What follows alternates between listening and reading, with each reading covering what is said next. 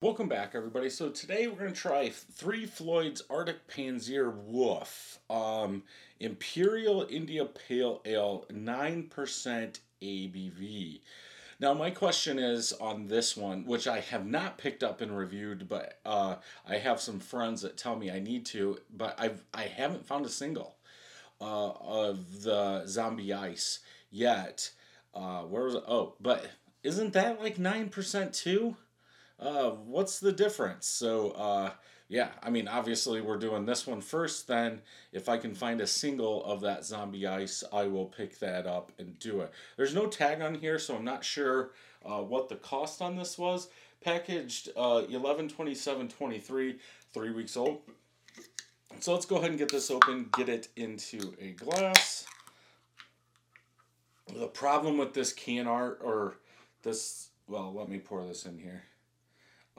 That I have.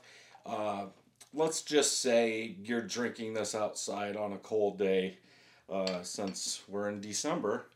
Um, like, it's so slick. Like, when it starts getting some condensation, like, I could see this falling out of your hand. Like, it does have kind of a texture on it. I can see it. It kind of looks like it's painted, but I don't think it is. Is it? Like, I don't know if this is going to work. I don't know if you're going to be able to tell or not. I don't know if you can see all the bumps on there. But, yeah, it's just, let's just say you drink one of these for Christmas with, I don't know, 10 to 30 people around you, in a house that's warming up. This is cold. I could see this slipping out of your hand. Maybe it's just me. But, yeah. Cool can art, though. But let's get into this beer. Off-white colored head, a little orange coming through. Pretty much all small bubbles, about a half a finger of head. Orange in color, I would say somewhat hazy. I can make out the light box. I can't see the bell sign, though. Good bubbling coming up, but this glass is edged. Color. Good color. Looks like it's going to have some caramel malts in there. But let's go ahead and smell.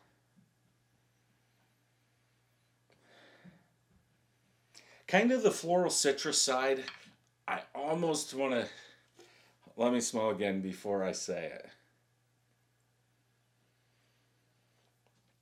I almost want to say some onion garlic, like, I don't know, Mosaic or Simcoe hops. Like, kind of a floral citrus onion garlic. I wonder if they tell us the hops. Man, it sure smells like it. That's what I'm going with, and I'm sticking with it. That's all I get for 9%. Not really any like sweet malt that you would see in a double IPA. I don't know why they're saying Imperial. I mean, everybody can have a different scale, but anything over 7.5 as a double. Imperial, I would say, is like 10%, but that's just me, because really you're saying a double is 7.5 to 8.75. It would be 8.99, but I don't know anybody that's going to make a beer like that. Yeah, that's what I'm getting. Let's go ahead and taste.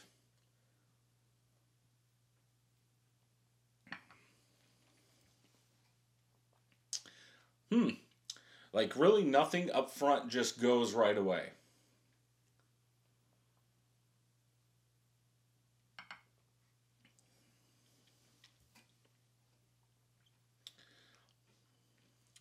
I get kind of a real light, soft fruit.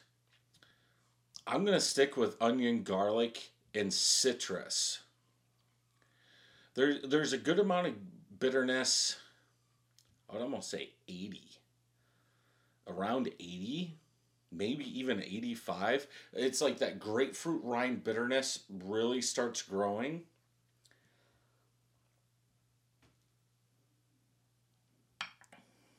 It's almost like it's a double New England IPA up front. Kind of a sweeter, softer fruitiness, citrus, and then it turns into like a West Coast style beer. Uh, with that grapefruit rind bitterness in there. There is a little sweet malt, sweet syrup malt in there, but that bitterness really kicks in. It stays around, but it's just in my mouth. It's not in the back of the throat or anything like that.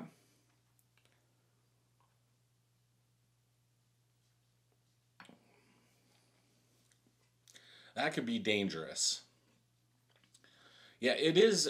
I would say it's a touch weird at the middle of the palate when you have all that softer, sweeter double New England IPA tastes, and then that double West Coast IPA really starts kicking in. It kind of mixes together. Uh, but I think that sweeter malt does take over in the middle of the palate.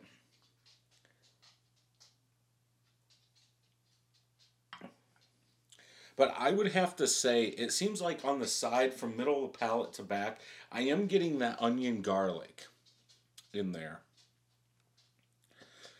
For this one, I would go 4 out of 5. Definitely a solid one. I just think you're going to have to be a hot person. Hopefully, we can find the IBUs on Untapped, but yeah, I think you have to be, I wouldn't say a hop head, but somebody that really likes that hoppiness, that West Coast IPA style bitterness in the back end of this to enjoy it. So let's look at Untapped, see how bad I did. 30 of my friends have checked it in, 4.22 out of 5. Almost 50,000 people have checked this in, 4.13. So this has been out for a while. Hoppy, smooth, sweet, malty, strong. Now, I don't believe. Oh, they use dextrose. Okay, here we go. Since I'm jumping all over the place, dextrose and lots of American hops. So they don't say what that is. White wine, pine, apricot, all mixed. Yeah. Let's 100 IBUs. Okay, so I was off by 20. Let's see if anybody said anything. Orange marmalade, candied peach, piney.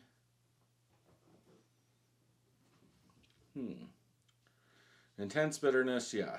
Aroma doesn't carry over to the flavor.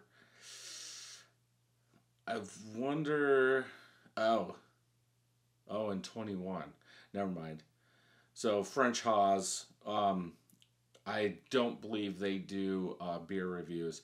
I almost said I wonder how many beers this person's had, because they said intense bitterness, aroma doesn't carry over to the flavor.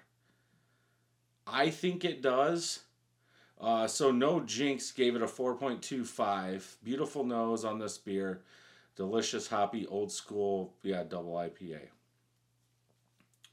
Yeah, they definitely changed the color of this. I wonder if this is like a winter color, because the other one's red.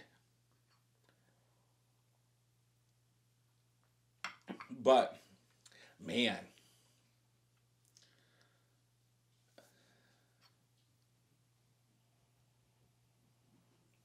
I think the nose is sweeter, but I pretty much get all those flavors in the taste.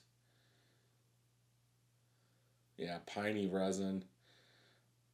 Huh. Yeah, I guess we'll never know